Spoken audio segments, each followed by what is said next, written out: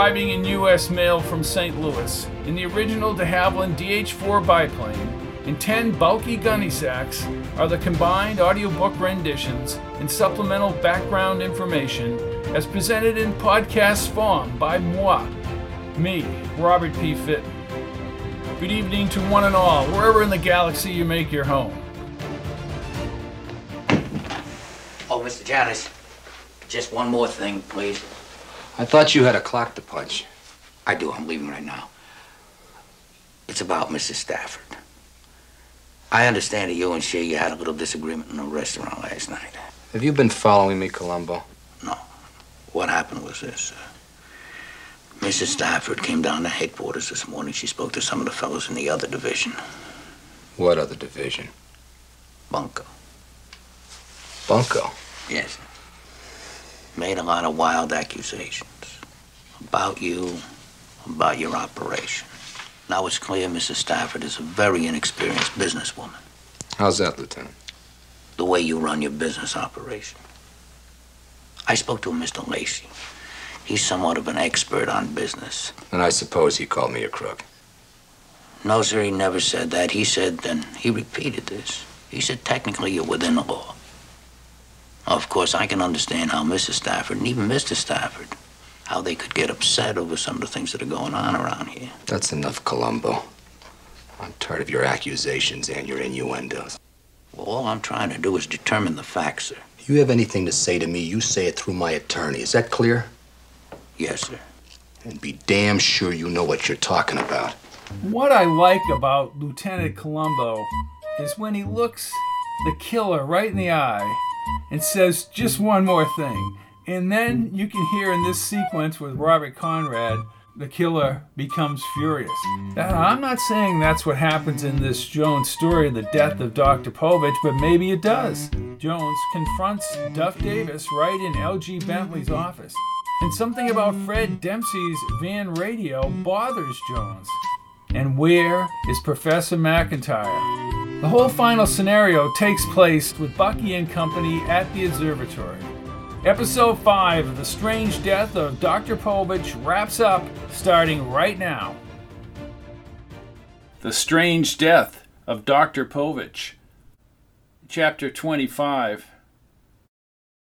LG, a long cigar propped in his mouth, emerged from his office and closed the frosted door gently. He took off his coat and threw it onto the leather chair. Then he lit the cigar and faced Jones.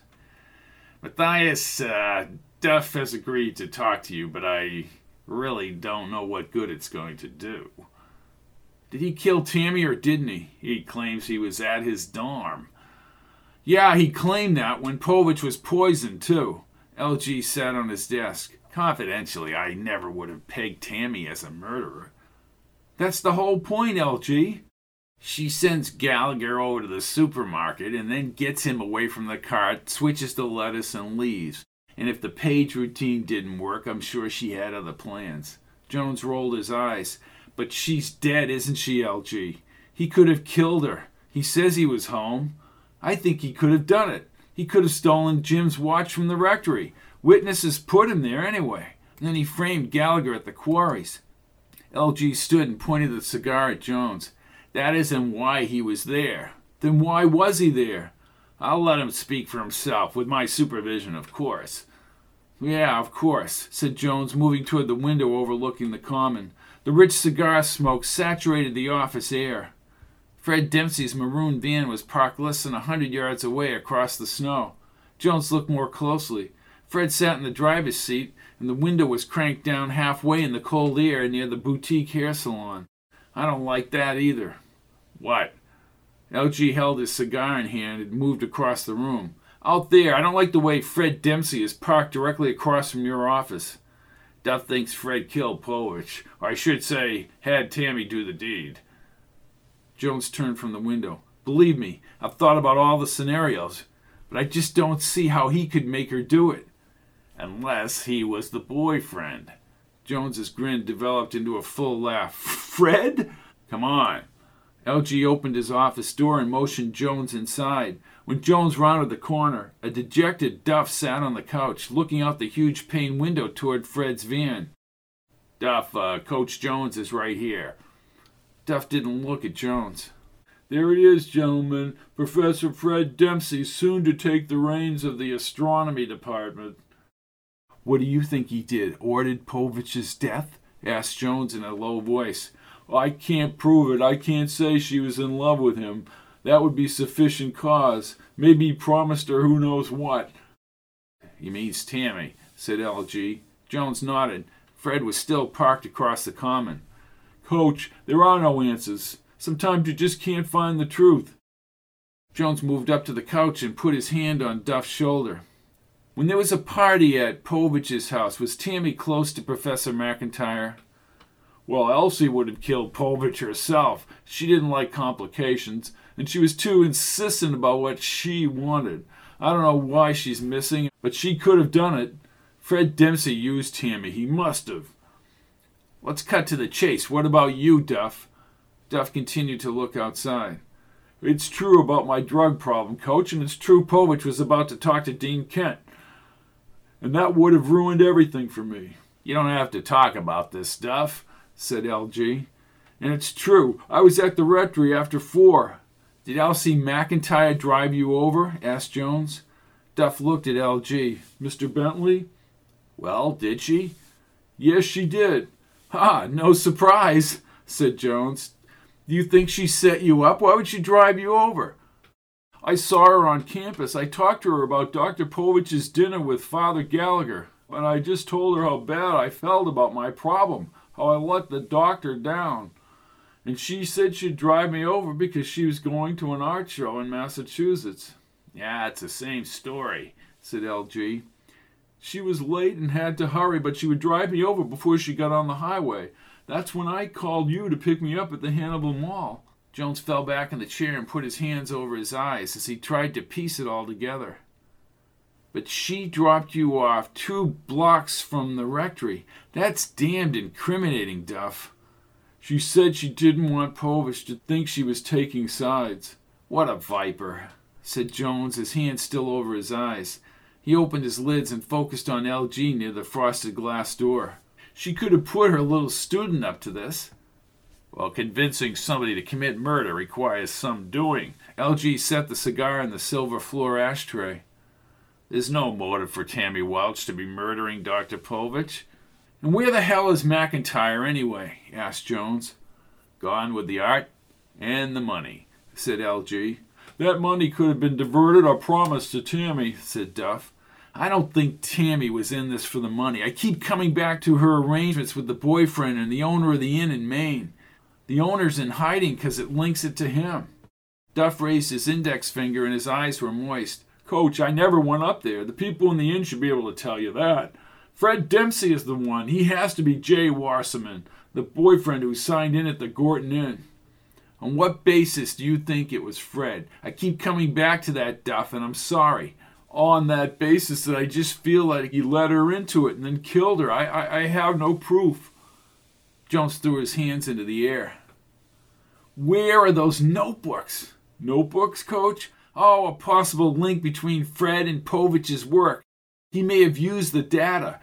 Duff turned from the window and thought. He's always been too busy to talk to me about what he's doing with his book, and frankly, I have my own problems. If you think he used Dr. Povitch's work, then go get him. Jones held his shoulder again. I'll do what I can. He followed L.G. out of the office, and L.G. slowly closed the door. Obviously, the killer was no fool. You're going to have to prove whatever assumptions you may have, Matthias, because the pickings are slim. Jones looked out the window. Fred's van was still parked across the common near the boutique. I want to know why the hell Fred is parked out there right now while we're in here. L.G. followed him to the stairway door. You need a motive, Matthias. You just don't need anyone on the murder scene because Tammy Welch poisoned the lettuce, but you, my friend, also have to demonstrate complicity. Those notebooks are critical. Yeah, critical. Jones opened the hallway door and stepped onto the old wood landing.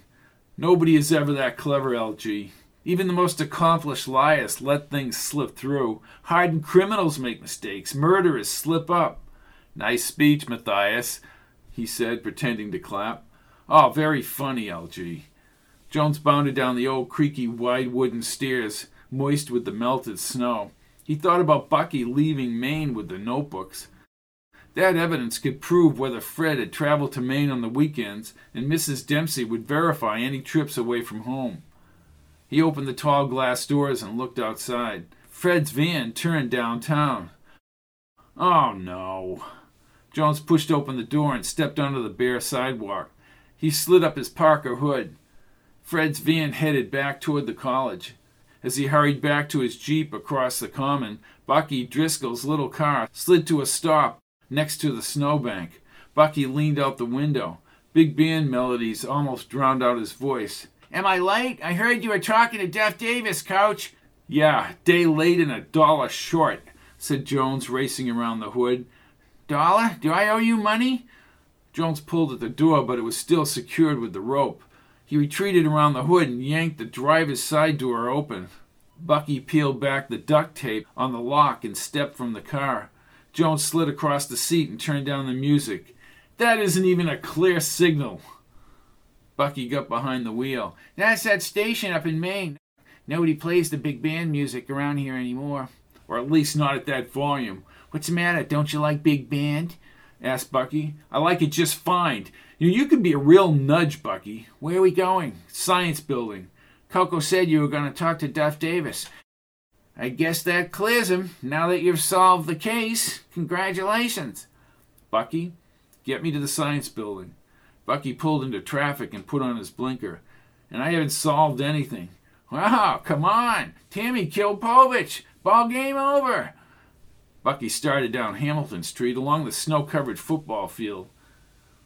"I'm going to need that guest book and Povitch's 2 notebooks." "For what? For what?" he asked, gripping the wheel with one hand, and he talked to Jones as he drove. Jones looked to his left. "Bucky, where are those notebooks?" Bucky's lower teeth jutted out and his eyes were heavy. "Oh, I deep-sixed them once you solved the case." "You what?" Jones slammed his fist into the dash. "Where? Let's get them now. That's the only link to Tammy's boyfriend." Who cares about the boyfriend now?" You don't have to get upset," said Bucky. "Yeah, I have to get upset. Are they in your trash?" "Oh, no," he said, pulling into the science building parking lot. "I wanted to make damn sure I didn't get into trouble for lifting evidence. I'm not the stooge you think I am." "Don't sell yourself short. Where are the notebooks?" "I burned them in Maine." "Oh, tell me it's not true." Jones closed his eyes as the car came to a stop. He ran his fingers down his face as the heater blasted hot air from the dash. Without looking at Bucky, he opened the door. His fist was cocked as he walked directly for the entry doors. Once inside the heated building, he pushed the elevator button for the 6th floor, but Bucky's stupidity catalyzed his thoughts. By sifting through Povitch's notebooks and jotting notes in the relevant sections, Fred Dempsey could have used the doctor's work in his own book. Maybe Povitch found out about it. The elevator hummed upward, and Jones quickly thought about the music in Bucky's car, and he shook his head. Then he pictured Bucky at the Mount Polaris gate at the night of Povitch's murder, and how he lost the key to the chain.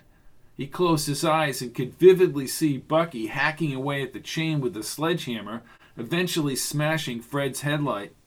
The elevator slowed at the 4th floor, and the door quickly opened. What a stupid bonehead. "Excuse me?" asked one of the professors as he walked inside. "No, I was thinking of something else. Is this elevator going down?" "No, it's going up." "I'll wait." He walked back outside. "Then wait." The doors closed and his mind returned to Mount Polaris. Fred had been patient about the damage to his car. He had sat with Jones and Duff in the van while Bucky kept hacking. Each detail crossed his mind. Fred's radio was stuck on that same Portland station Bucky had played in the campus security car. Yet Fred had quickly switched the dial. Maybe that was only coincidence, but it could mean that Fred had traveled to Portland, and the mileage on his odometer was close to the distance between Hamilton and Portland. The 6th floor doors opened and Jones walked into the darkened corridor. Fred's office was across from Povitch's old office near the large glass span at the end of the corridor. Jones took a deep breath and started toward the glass. Again, he wondered about the notebooks. Povitch would have found out about the pilfered work, or maybe he had found out. Jones was just not sure, and he was not sure whether he was pushing his theories too far down the side road. He looked across the campus to the snow-coated football field and the gym. Then he stepped forward. Fred was in front of a computer in his office. "Fred!" Fred's mind seemed frozen before the screen. Then he turned, but a few seconds passed before he smiled. "Hey, Matthias!" "Mind if I come in, Fred?" Sure, come." He stood and extended his hands. "I have to admire you solving Sergi's murder so fast." "Oh? Who would have thought Tammy Welch would poison Sergi?" "Your Father Gallagher must be relieved. I thought because of the stolen art and the bank problems that Elsie might have done it." "She's still at large and may be guilty of other crimes," said Jones. "What are you working on?" "Oh, I'm still double-checking things for the book." He sat and faced the screen. "The textbook." "Well, a supplemental book. Orders are already coming in. My objective was merely to fulfill my requirement to the college and publish an ongoing work. I thought a local press would pick this up, but Rugglehouse really wanted it. I only wish Sergi was around to see the project nearing completion." "Deadlines sure put the pressure on." "Now that he's gone, Fred, you'll probably be appointed head of the department. It's a tough act to follow." "Sergi was a brilliant man. I learned so much." "Cepheid variables." "That's right. Perhaps we can finish the tour of the observatory sometime and you can observe the phenomenon through the telescope." "Fred, the murder investigation is not over." "Well, of course it is. You have a murderer on tape." "Did you know Tammy Welch?" He faced the monitor and started typing on the keyboard. "Yes, she was a student of Professor McIntire.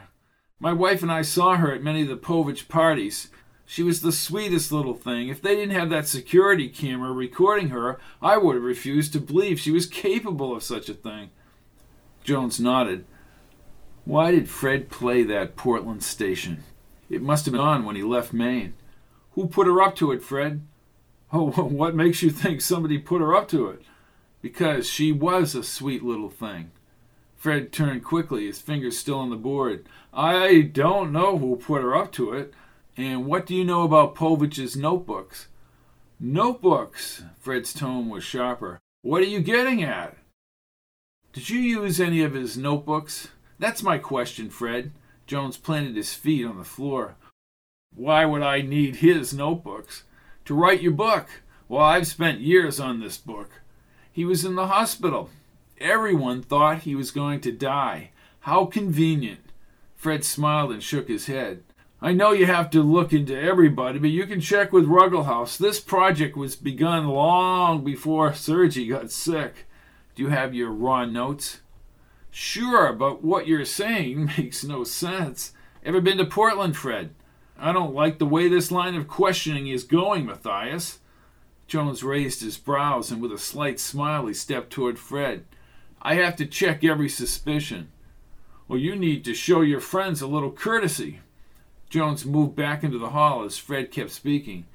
"And I don't have to listen to questions from you. You're not the police, and I'm hardly insulted you'd say anything about me pilfering Sergi's work. That is a dumb assumption, Matthias." "Yeah, about as dumb as you're listening to that Portland radio station on the night of Povitch's murder. What did you do, Fred? Spend the weekend with her in Maine and convince her to spike the lettuce with her father's medication?" "Shut up." "I'll shut up, Mr. Wasserman." Fred stared at the computer and hit the keys hard. "If you're Wasserman, Fred, then you'd better start thinking about getting an attorney." "Matthias," he said, typing, "I don't know what you're talking about. Now I'm busy with my work." "Very well." As he entered the corridor, Jones was unsure if Fred was involved with Tammy Welch. He walked down to the elevator doors and pushed the button. For an innocent man, Fred was getting testy. Jones turned and stared toward Fred's office. Using Povitch's work as his own would be easy, especially if Povitch was dying in Boston. But to everyone's surprise, the doctor recovered. The elevator doors opened and Bucky stood in the fluorescent light. Jones rolled his eyes.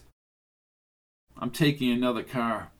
"Look, I'm sorry, Coach. I'm sorry I burnt them notebooks. I thought it was all over." "It is for you." Jones's cell phone sounded and he quickly moved into the elevator. "I had the contents memorized." It wasn't the contents, Bucky. It was the signatures. He reached into his pocket between his gloves and pulled out the phone. Jones. Coach Jones? Yes, this is Coach Jones. This is Colleen Parker over at the infirmary. Yes, Colleen. We just want you to know that Peter just came in. His knee is swollen pretty bad. Swollen? Trouble, I knew it, said Bucky, shaking his head up and down. Quiet. What was that, Coach? Nothing. Let's get Peter to the sports medicine clinic in Prince William. Have someone call Dr. Tom Richards at the clinic. Is he all right? I mean, how is he doing? Well, he can't move his knee. The elevator door opened and Jones walked out. I'm on campus. I'll be there in a few minutes. Please call Dr. Richards at SMC. I will. Ah, new development, huh? Asked Bucky. He followed Jones through the building. No, one of my players injured his knees at the infirmary. Ah, Muriel works at the infirmary. What can I do to help? Disappear. Jones opened the door and walked ahead of Bucky into the cold air. Let me give you a ride, Coach. Bucky, the infirmary is 100 yards across the quadrangle. Jones hurried along the tall brick building. Bucky was still inside the science building as he crossed toward the 3-story brick infirmary on the hill. He thought about Fred and whether he was watching from his office right now. Did he really prompt Tammy to lure Gallagher into the supermarket, and would he flee the area now? Without the notebooks, nothing could be proved. Jones entered the infirmary and brushed his feet on the mats. He moved up to the front desk where a large woman with stringy dark hair was stuffed into a white nurse's uniform. He slowly set down the phone. This woman was probably Bucky's sister. Peter, he's injured his knee. I just received a call, said Jones. I never placed no call. Well, he's here. Did anyone call the sports medicine clinic? What the hell is that? Just check admissions. He turned and gripped the counter as Bucky walked in the front door. Am I fated to have Bucky Driscoll following me? Tough thing about Tammy Welch being killed. Yeah, it was. Jones kept his back to her. Where can I find Peter? I still don't see nothing. He's under an assumed name? Jones stared at Bucky. His boots dripped melted snow onto the tiles. Bucky, tell your sister Peter is in here. She ain't my sister. Bucky pointed to the right down the corridor as a tall blonde woman in a white pantsuit moved between the rooms. Jones had seen her in attendance at some of the basketball games. Her brown eyes were stunning even at this distance, and her wispy hair trailed down her shoulders. That's Muriel. You're kidding. Oh, here it is. He's in the first examining room, Coach. Jones turned. Thank you. I'll have Muriel bring you down there. Hold on, said Bucky. Jones half grinned at the nurse behind the counter. I never would have put them together. Yeah, Lady Godiva and Humpty Dumpty. Bucky escorted his sister up the corridor. Coach, have you met my sister? Well, I talked to her on the phone. She smiled readily as she extended her soft hand. I've seen you at the games. You helped Tammy when she broke her ankle. Nice to meet you, Muriel.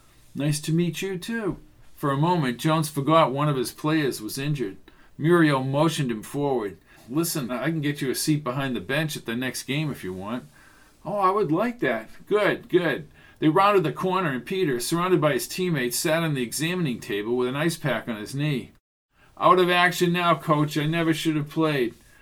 Let's not worry about that now. Let's get you to the clinic. Did anybody call Tom Richards? Oh, he's on his way over here, said Muriel. Over here? Coach, this is my senior year. If I lose the season, it may be just a sprain. Let's not panic. Well, I hope so. What have you found out about Tammy? You know, if you guys hadn't been fooling around that supermarket, we never would have thought about the security camera. Did she really do it, Coach? Nobody can believe it, said Chet Barrows. Tammy did it. Why? That remains to be seen. Excuse me, boys. He stepped into the corridor. Maybe you and Muriel can go to the movies sometime. Muriel seemed embarrassed. Bucky? Well, maybe we can. Muriel smiled again. How about Saturday night after the game? Sure. Bucky rubbed his hands together. I knew you two would hit it off. Bucky, I'm still upset about those notebooks, said Jones, pointing at him. Well, maybe Tammy didn't have a boyfriend. She did, said Jones, leaning closer and whispering. Who signed the books at the end? Strickland and the cops would talk to either McCloskey or Agnes, and then we'll know. Huh? Bucky pictured Fred at the computer, then he turned to Muriel. Bucky has been helping me with the Povitch murder investigation and Tammy's death. Muriel's dark eyes grew moist.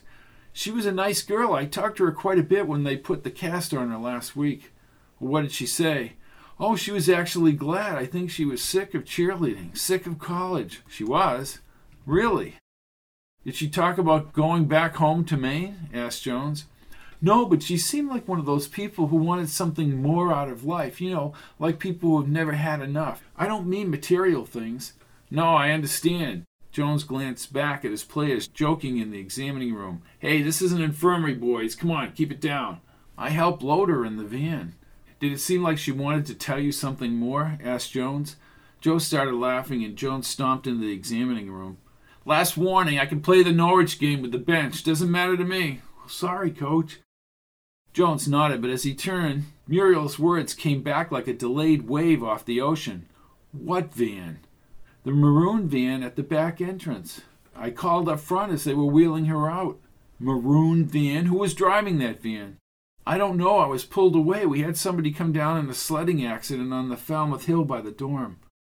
Jones looked at Bucky. Well. Maroon van. I guess my friend's lie about picking up his wife had an ulterior motive. Huh? Who would have a positive identity of that driver? Well, a couple of student nurses, I can get their names. It would be right on the log. Please, Muriel, I would appreciate it. What are we talking about now? Let's get all the chips on the coffee table, said Bucky. Cards. Cards? We're talking about Fred Dempsey. He picked up Tammy. Oh, he could be innocent. He could have just helped her home. Jones turned and moved closer. Bucky, if I had the notebooks, I might have the answer to all these questions.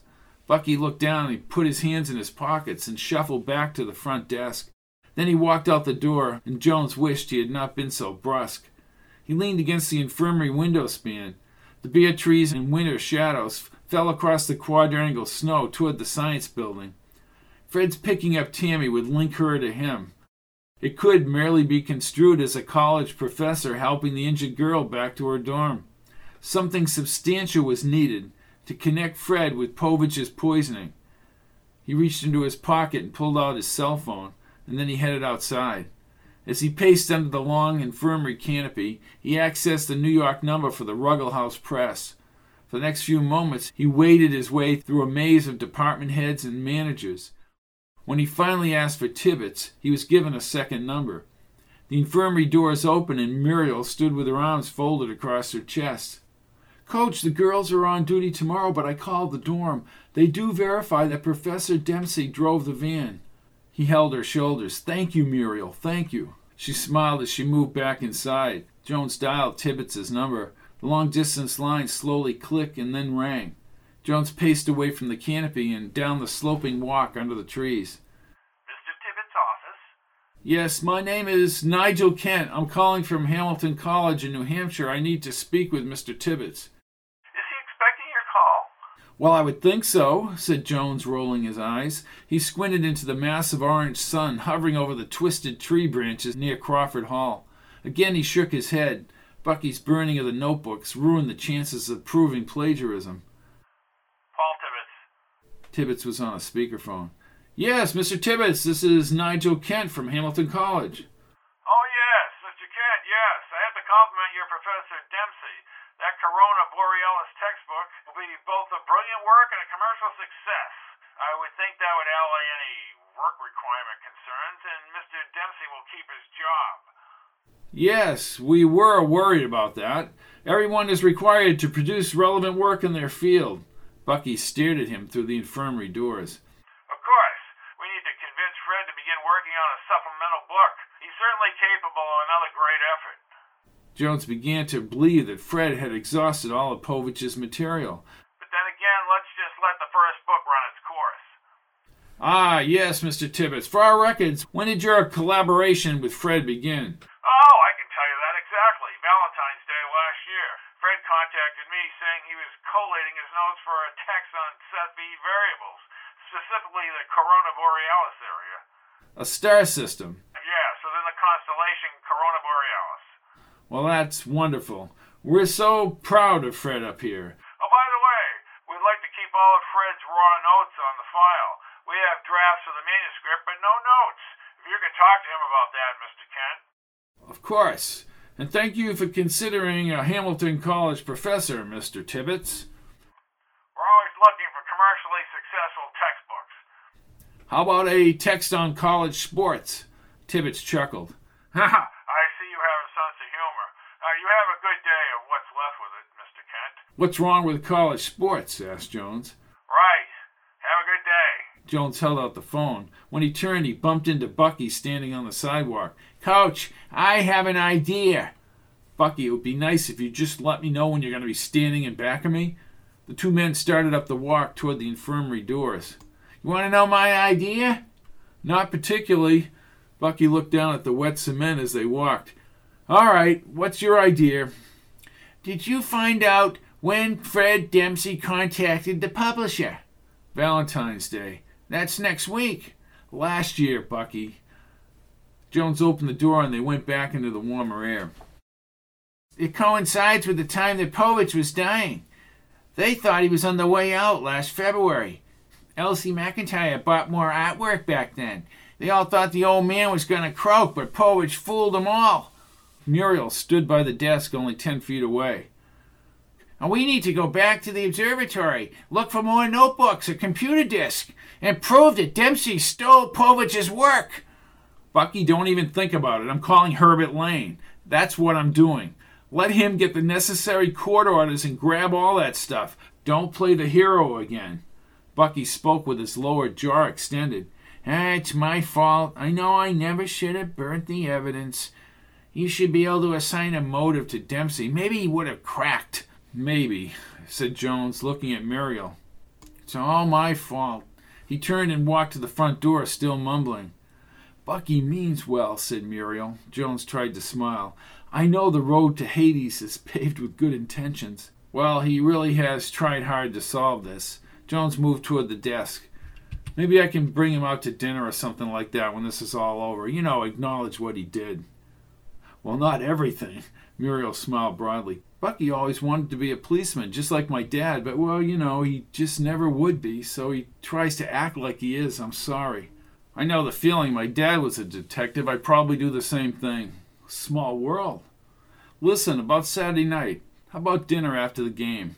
And then the second feature at the cornucopia. I'll talk to you before the game about the arrangements, and thanks for your help with the van. I'll keep it confidential until this is over. Thanks. Talk to you later. Goodbye, Matthias. The Strange Death of Dr. Povitch. Chapter 26. Herbert Lane walked briskly from the outer office. Well, Matthias, I think this is the first case that you and I actually have been on the same side. My staff is putting together a list of material for Judge Winthrop. Did you reach George in Portland? Lane sat behind his wide desk. Yes, I did. They have a statement from McCloskey's attorney. See, McCloskey was afraid that he'd be linked to Povitch's murder. He was still in Portland. Fred Dempsey has been positively identified as the man who stayed at the Gorton Inn with Tammy Welch. Jones shook his head. All this just to keep his job. What do you mean? What about his job? He feared losing his tenure because he didn't comply with the school's publication policy. He risked criminal proceedings is what he risked. Well, I suppose you're right, said Jones. Povitch put the damper on the whole thing by surviving. Lane reached into his briefcase for more papers. At least Jim Gallagher is exonerated. Where is he? Well, I'm not at liberty to say, Herbert. He's with that lowlife Stefani. That lowlife helped solve this crime, said Jones. He stood and extended his hands. And you did too, Herbert. I thought I'd never say this, but thanks for working with me on this. Lane shook his hand without looking up. Yeah, well, just keep your nose clean until I can sweep Dempsey's offices in the house. We can't let him know we've got him. Agreed, said Jones, and his cell phone sounded. Matthias Jones. Matthias, this is Muriel Driscoll. It's Bucky. What about Bucky? Lane looked up from his paperwork. He's leaving now. Backing his car out the driveway. He says he's going up to the observatory to get all of Professor Dempsey's work. Well, that could jeopardize everything. I know. Perhaps maybe we can talk to him. I'm in Prince William now. I'm on my way, said Jones. I'll pick you up. Thank you. Oh, what is it, Jones? What is it? Asked Lane, moving around the desk. He followed Jones to the door. What about Driscoll? What? Jones turned to the door. He's giving my team another strategy meeting for the game tomorrow afternoon. Jones? He shouted as Jones ran for the elevators. Jones, this is just another one of your old tricks. I'll have men follow you. Jones rushed inside the elevator as Lane rumbled out of his office. Jones, don't push me. Jones cupped his fingers and waved. You have a nice evening, Herbert, now, won't you? Bucky's entering the observatory could ruin all hope of obtaining relevant trial evidence. Jones picked up Muriel and moved quickly through town and up Route 7 to the north. The case would be stronger once Strickland firmly linked Fred to the weekends away with Tammy in Portland. Bucky just doesn't know where to draw the line. That's been his problem all his life, said Muriel. Jones's cell phone sounded. Yeah. Mr. Kent, this is Cy Tibbetts in New York. I've been unable to reach Professor Dempsey. I was wondering if you could do a favor for me. Be glad to, said Jones. Professor Dempsey needs to reschedule the appointment he canceled with us last week. Oh, I thought he was in New York. Well, he said he needed some time to do some work at the school. What? I hope I didn't get him into trouble, but we have papers to sign. Oh, no problem. I will let him know. Excellent. Good evening. Jones downshifted at the town's golf course and accelerated near the entrance to the Fletcher estate. Matthias, you look like you've seen a ghost. Fred Dempsey was not in New York when Tammy Welch was killed. You think he... Sure he did. Oh, dear God. As Jones gripped the wheel, past a series of snow-coated grazing fields, a spinning yellow light cut through the darkness near the entrance to Mount Polaris. He slowed at the turn. The huge Dewar's lumber truck's engine grunted loudly as the wide yellow plow trimmed the snowbanks. The truck bucked back and forth almost recklessly. Oh, no, not Arnie Dewar's. Who is Arnie Dewar's? Asked Muriel. Muriel, you just don't want the answer to that question. Jones veered to the left and the truck almost hit his Jeep. Arnie, cigarette jutting from his mouth, jammed on the brakes and the truck slid on the snow and ice. He pushed back his glasses up his long nose and rolled down the truck window. What is this, old home week, Matthias? Arnie, you're blocking my way. I need to get to the top. I have important business. Yeah, right. Arnie left the huge truck running and stepped out of the cab. He walked around to Jones's open window and stared at Muriel. Come up here to do a little skiing? What I came up here for was to look for Bucky Driscoll. Did he come by here? Who, the Buckster? Yeah, Bucky Driscoll. Jones looked at the truck and the piled snow blocking the entrance. Hey, I hear he solved the Povitch murder, huh? Well, I don't know if that's true, Arnie. Look, I really have to get up to the observatory. Bucky giving you a little competition, huh? Arnie moved his elbow into Jones's shoulder. Tough having another gumshoe in town. Move that damn truck, will you? Hey, for a guy about to have a little fun and games, you're in a bad mood. Arnie, smarten up and move the truck. Aren't we in a testy mood tonight? You're as bad as Professor Dempsey. Jones turned to his left. Fred Dempsey is here? Sure. He came up about 15 minutes ago, right before Bucky. I need to get up there now, Arnie. Hold your horses. He held out the cigarette. Let me finish this butt. Jones pushed open his Jeep door and Arnie leaped back. Arnie threw his cigarette into the snowbank and ran for his open truck door. Jones closed the Jeep door and shifted into first gear. Before Arnie had fully backed up, Jones spun by and the Jeep bounced over the piled snow until he hit bare pavement on the incline. Arnie had cleared a wider swath along the road, but as he rose higher in elevation, Jones worried about Bucky and what he might say to Fred. Fred might flee if he felt threatened, or he might even attack Bucky. The lights of Hamilton along Route 7 first came into view. Then he saw the town and lighted church steeple within the valley darkness beyond the cliff escarpment, and the glow of the Prince William lights silhouetted the Devonshire hills. Jones was after a man who had murdered twice.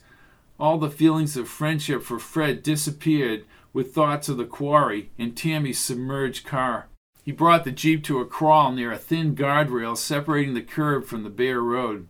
The Jeep zoomed through the open gate and into the forest. The white dome rose in the headlights' glare over the snow-coated trees. Jones shifted and moved up the final slope. Fred's van was parked at an angle to the cinder block building, and Bucky's campus security car was parallel to the entrance. Jones slipped off his lights and slowly steered the Jeep to the side. "Muriel, maybe you should stay in the Jeep." "I can't. Bucky's my brother." Jones nodded and they left the Jeep. He took her hand and his heart beat loudly against his parka as they trekked across the snow along the cinder block wall. They slipped along the blocks toward the yellow light in the alcove entrance. He extended his hand to the steel knob and twisted it carefully. "I hope Bucky stays low-key." "Well, don't count on it," she whispered. He pulled open the heavy door slowly. Immediately he heard Bucky's voice reverberating as he pulled the door shut. "You didn't care who you hurt." "Shut up. You have nothing. Jones has nothing. The police have nothing." "I'm bringing you in, buddy," said Bucky, and Jones closed his eyes. "You tell your story to the Blue Boys." "I don't recognize your authority." "Well, I'll use this gun." "Bucky!" gasped Muriel. Jones ran forward. Bucky held out a gun atop the observation platform. "Bucky!" Fred, still in his coat, held a briefcase and looked down at Jones. "Thanks a lot, Matthias." "Put the gun down, Bucky." "Nah, I'm taking him in. He's a murderer." "I haven't done anything wrong," shouted Fred. "You people have drawn erroneous conclusions." "You shacked up with Tammy Welch in Maine. We have proof." "I've only been to Maine twice in my life." "Liar!"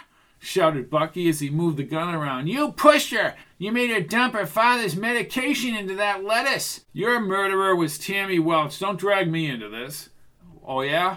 Well, your signature is on the guest book at the Gorton Inn," said Jones. He moved closer to the staircase. "It matches your writing in Dr. Povitch's notebook margins, written in red ink." "Well, that might be incriminating, Matthias, if Bucky hadn't burnt the books." "You told him?" asked Jones, looking up. "Well, Oh, Bucky, you people have nothing on me. Maybe I used some of Sergi's notes, but so what? I didn't murder anybody." Muriel stepped forward. "Bucky, the gun isn't the answer." "I talked to Tippett's in New York, Fred. You never went to New York." Jones turned to Bucky. "Put the gun down, Bucky." "What are you, nuts?" "The coach knows the legal ramifications of this, don't you, Coach?" "Let him go, Bucky." Bucky slowly lowered the gun and Fred smiled. "You two should leave this to the professionals." From the doorway, George Strickland's voice boomed around the observatory. "He did leave it to the professionals, Professor." Fred's eyes opened wide as he looked down from the platform. Strickland moved forward with Kevin Phillips and 4 Prince William police officers. "I don't understand this at all." "Well, Mr. McCloskey does," said Strickland, the emotion drained from Fred's face. "And so does Agnes Norton." "Lies," said Fred. "No, I have a warrant for your arrest, Professor," said Strickland. "Tammy Welch told Agnes Norton of your relationship." "Well, that doesn't make me a murderer." Strickland removed his hat as he moved next to Jones. "McCloskey knows how you and Tammy stole her father's medication and ground it up in the lettuce. He knows about your little book deal and how you were confronted by Povitch right here, 4 days before he was poisoned. You have no proof of anything." Strickland pulled out an audio cassette and held it in the air. "McCloskey covered himself, but he got more than he bargained for." Fred tightened his brow. He swung his briefcase upward toward Bucky's arm. The gun tumbled across the grid platform, and Bucky winced and held his wrist. "Ah!" Fred dropped the briefcase and pushed Bucky. Strickland and the officers ran toward the elevator and the staircase. "He has the gun!" shouted Muriel. She held Jones tightly. As Bucky shook his wrist, Fred descended from behind and wrapped his arm around Bucky's neck. Strickland and the officers froze below as Fred pushed the gun against Bucky's skull. "I will kill him!" "Hey, do something!" cried Bucky, his mouth drooping. "Help me! Help me!" "Oh, Bucky!" Muriel gripped Jones's coat. "Let him go!" "Everyone, over to the side, by the officers. One more aggressive move and he dies." "Do as he says," said Strickland. Jones and Muriel moved with the contingent next to the wall. Fred stepped into the open elevator, kept the gun to Bucky's head, and started toward the ground level. His mouth was folded down and his eyes glazed and darting. Jones took one step forward. "Fred, what are you going to do?" "You let me worry about that." The elevator whined to a stop. Fred, his arm locked around Bucky and gun at his head, shuffled across the concrete. His pasty face contrasted with his dark, glassy eyes. As he backed toward the outside door, set within the cinder block, Muriel gripped Jones's Parker. The door closed and Strickland grabbed his radio as they all ran toward the front door. "Tully, get a cruiser over to the base of Mount Polaris. Fred Dempsey is holding Bucky Driscoll at gunpoint." "I hear you, George," said Tully on a scratchy transmission. "Wendell somewhere around there." Kevin Phillips was next to Jones. "We can't pressure him. Let's just keep him at a distance and somehow we get in contact with him." "Bucky should have just stayed out of this," said Muriel. Jones leaned toward the side window. Fred's singular headlight shone against the building. "He has Bucky driving." Kevin Phillips raised his gun near the door. "Tell me when he's turned the lot." The van slid on the ice and began a huge arc around the mountain road. "Now, Kevin." "Wendell." "Yo, I'm on my way, George." Strickland followed them outside. Jones held Muriel through the open door and they stood under the stars. "Wendell, where are you now?" "Coming up Route 7 by the golf course, George." They started across the observatory parking lot as the van's one headlight shone on the guardrail ahead. Through the trees, down through the slope, the yellow flashing light from Arnie Duaz's truck shone like a strobe through the woods. The truck engine strained and Arnie ground the gears as he sliced the snowbank against the woods. Bucky brought the van along the circular guardrail and accelerated down the hill. Almost immediately, the tires squealed against the bare pavement, but the van hit an icy spot. Muriel screamed as the Duaz truck veered up the embankment, and Fred's van spun like a top toward the guardrail. It flipped once and disappeared into the night. Jones grasped Muriel's hand as they ran across the lot. An exploding fireball briefly flashed against the dark sky and rocked the cliffs. Jones jumped the inner rail onto the road and ran ahead of the others. Hundreds of feet below, almost on Route 7 itself, the van was engulfed in a sharp yellow fire. Jones, his mouth open, leaned on the guardrail. Muriel soon grabbed him and cried into his Parker. On the radio, Wendell called for fire backup. "Tully, one big burn." His cruiser was less than a half a mile from the van on Route 7. "Hey, the guy only had one light," said Arnie, approaching Strickland. "It's not your fault, Arnie." Jones shook his head as the cruiser slowed about 100 yards away now. "Come on, Muriel, let's get out of here." Jones looked Strickland in the eye and glanced at Kevin Phillips, but he heard a muffled voice as he turned. He looked back over the guardrail. Through the crushed bushes and the packed snow near the edge of the cliffs, Bucky Driscoll lay on his back in the indistinct light and mumbled incoherently. "Oh, God, I must be dead. I must be dead. I know I must be dead." One rolled to his left and he would careen over the cliffs. Jones leaped the guardrail and gripped the first spruce, bending it. His body fell forward and sprang back. He grabbed a second tree and moved closer to the sprawled Bucky, but the snow-packed cliffs angled up too steep for him to move forward. The lights of Hamilton twinkled in the distance, and the van's flames still burned below. Strickland was a few feet behind with Kevin Phillips. "Let us hold your ankles, Matthias." "Do it."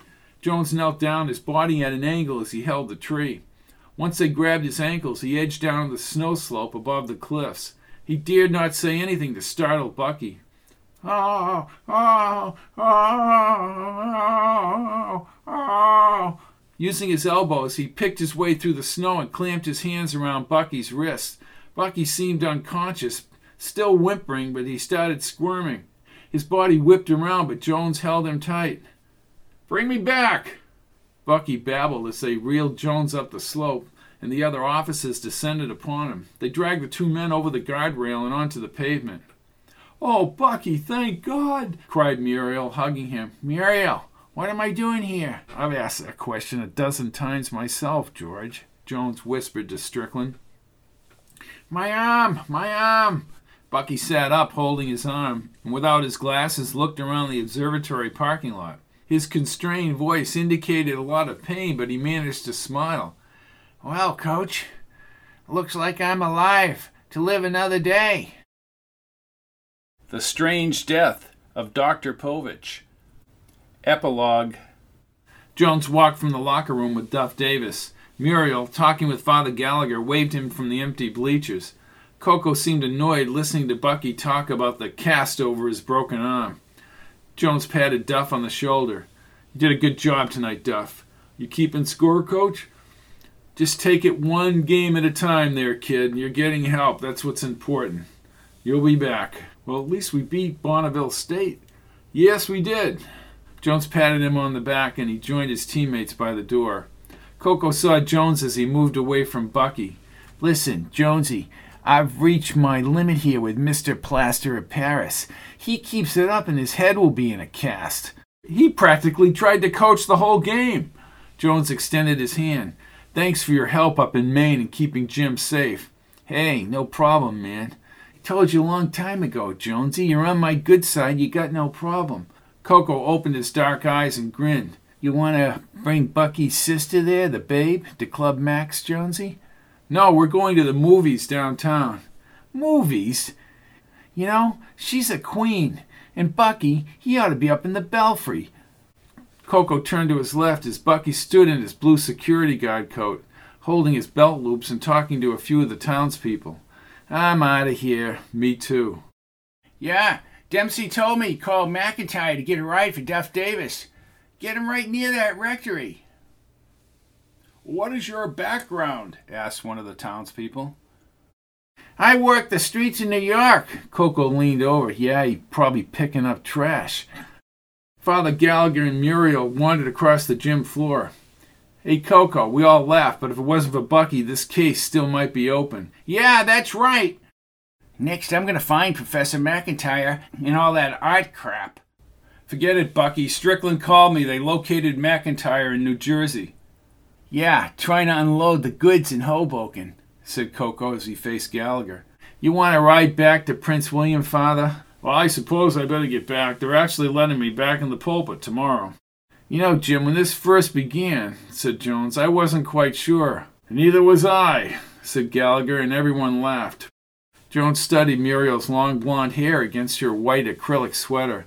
"What do you say, Muriel? How about some dinner and the movies?" "Well, that would be great." "Now you behave yourself there, Coach," said Bucky. "Muriel should be in by 10 and no hanky-panky." Jones winced. He looked at Gallagher and Gallagher nodded. Coco hoisted Bucky upward under one arm and Gallagher lifted him under the other arm. Bucky kept talking as they transported him toward the gym doors. "You have a nice night, Jonesy." "Yes, good night, Matthias." Jones laughed as they disappeared out the gym doors. He turned to Muriel and she took his arm. "So, Muriel." At last, peace and quiet. Jones put his arm around Muriel midway through the feature presentation. They were tucked away in the balcony near the exit sign. The acting in this new movie about the 60s was stilted and the plot was going nowhere. If he hadn't brought Muriel, he probably would have left a half an hour ago. He wondered what she was thinking about the movie. If the guy on the motorcycle was any dumber, he would have told the cops where they were staying. "Well, I thought he was pretty dumb when he tried to outrun that cop in the yellow Volkswagen." Jones smiled. "And he was out of gas. Bucky always runs out of gas." "Yeah, I'm sure he does." Jones tried not to think about Bucky. All during the game that night, Bucky had thrown in his advice on how to beat Bonneville State. "Matthias, do you think Bucky overstepped his bounds during the Povitch murder case?" Jones, his arms securely around her, and with thoughts of kissing her, did not want to answer the question. "Well, we all worked hard." He really wanted to track down Elsie McIntire. "Oh, I'm sure he would have given it that old college try." Jones leaned closer and was about to kiss her neck. "Then again, I don't want him getting hurt." Jones sat up. "Well, none of us would want that. And he did write the reference for your basketball player." Jones retracted his arm and looked up at the movie. He exhaled and dipped his hand back into the popcorn box. "Yes, he's quite a guy." "So are you." She turned and kissed him. Jones dropped the popcorn box on the floor. She kissed him for well over 15 seconds, and when they broke, she smiled. "So, what do you think of that?" "I thought I was going to run out of air. Then I'd be dead." Jones felt a tap on his shoulder, and he turned. Bucky, with his legs crossed and an extra-large popcorn bucket resting on his cast, turned. He smiled and motioned toward the screen. Don't worry, Coach. You're not dead. You're alive to live another day.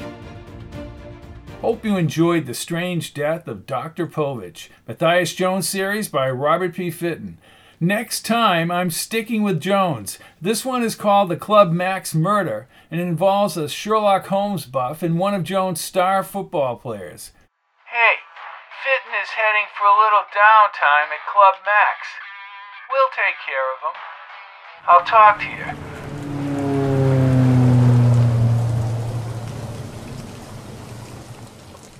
All of my books are available in paperback, Kindle, and audio at www.fittonbooks.com, or you can look at the list of audiobooks separately at pizzazz-pizzazz.com.